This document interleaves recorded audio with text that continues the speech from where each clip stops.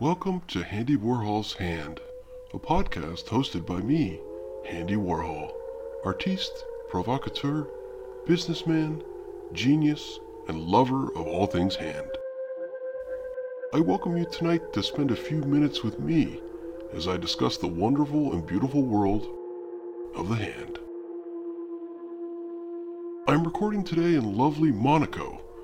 Due to some legal misunderstandings in the United States, I am unable to set foot there until they're cleared up.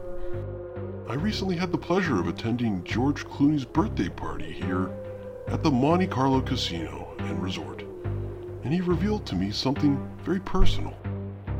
His first acting job was as a hand model. He extolled the many virtues of the hands, and we spoke of their abilities throughout the night.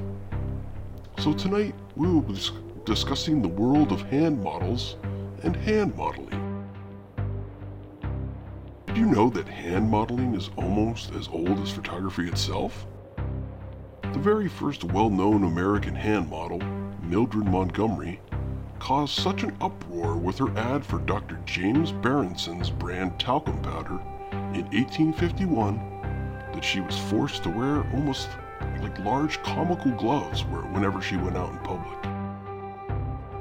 She was only featured in 4 advertisements in her life as a star, and soon after, in 1853, succumbed to tuberculosis. But her dainty hands lived on for years after. Her success clearly indicated that America and the world wanted to see perfect, well-manicured hands, cradling them and showing them the way to happiness. And so, hand modeling was born. Now a lucrative craft, hand models nowadays can make upwards of $1,500 per day. Requirements for hand models do vary, depending on whether the job calls for hard construction worker type hands or soft, supple, feminine type hands. My ex-wife, one of my ex-wives rather, Charisse, was a hand model when I met her. I must admit I was quite entranced with her amazing hands.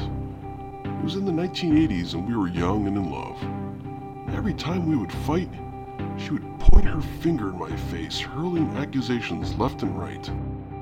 I could not focus when she would do that, her digits so close to my face. She knew this and would laugh and laugh, smoking cigarettes furiously. Hand models are generally meant for TV commercials lately, from dunking a French fry in barbecue goo to cutting a crisp apple in half and hurling it at your indignant child. The skills required to perform such feats of acting are precise and deliberate in their every motion. It takes much practice to hit one's marks, to tread that fingerboard where so many fine hand models have done before. There's even a rumor out there that Jennifer Lopez has each digit on her hand insured for $1 million. Sadly, I'm unable to confirm this fact, as Miss Lopez and I had a falling out at the 2012 Met Gala after I accidentally shoved her while playing in a particularly aggressive round of thumb war with my good friend and Boston native Ben Affleck. I spoke recently with my good friend Lorraine Marufo, a self-described parts agent, and she said that, sometimes she stops people on the street or in her office to tell them they could have a career in hand modeling. Here's something she said, a little story she told me. I once had a woman come into the office and leave me an envelope. I looked at her face and shuddered. She was hideous. And then I looked at her hands. And I said, "Oh my God." So I ran after her, screaming obscenities about her lovely fingers and palms, and I signed her on the spot. She was in the business for about 8 years and made quite a lot of money. Unfortunately, she recently mysteriously died in a swimming pool at David Geffen's house. I also asked Lorraine what an agent looks for in a hand model, and she explained long, straight fingers and wide nail beds for showing off polish.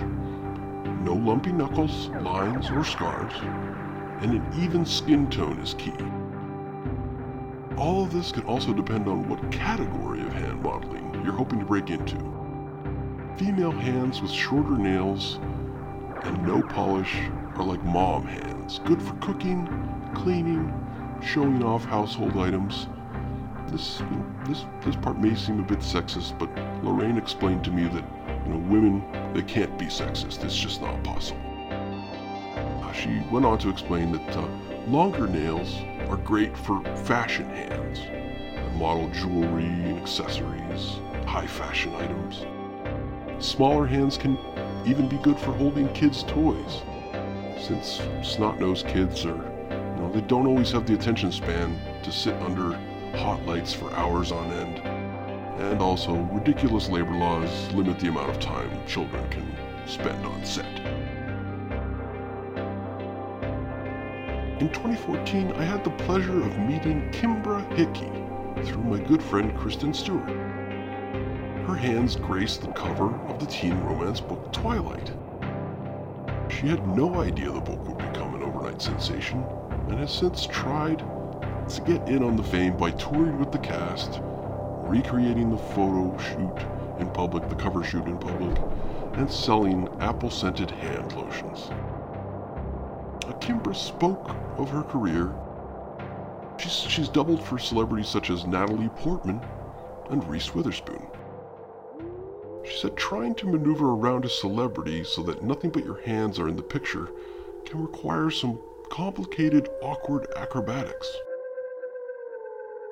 She said, a lot of times it's me crouched behind them, trying to hide my hand coming up under their arm and over their face. During one scene, my face was pressed firmly up against Ms. Witherspoon's buttocks. It was quite the strange experience. That's fantastic. Thank you, Kimbra, for sharing your story there. Sadly, that's all the time we have for in today's Handy Warhol's Hand. I hope to speak to you all again very soon.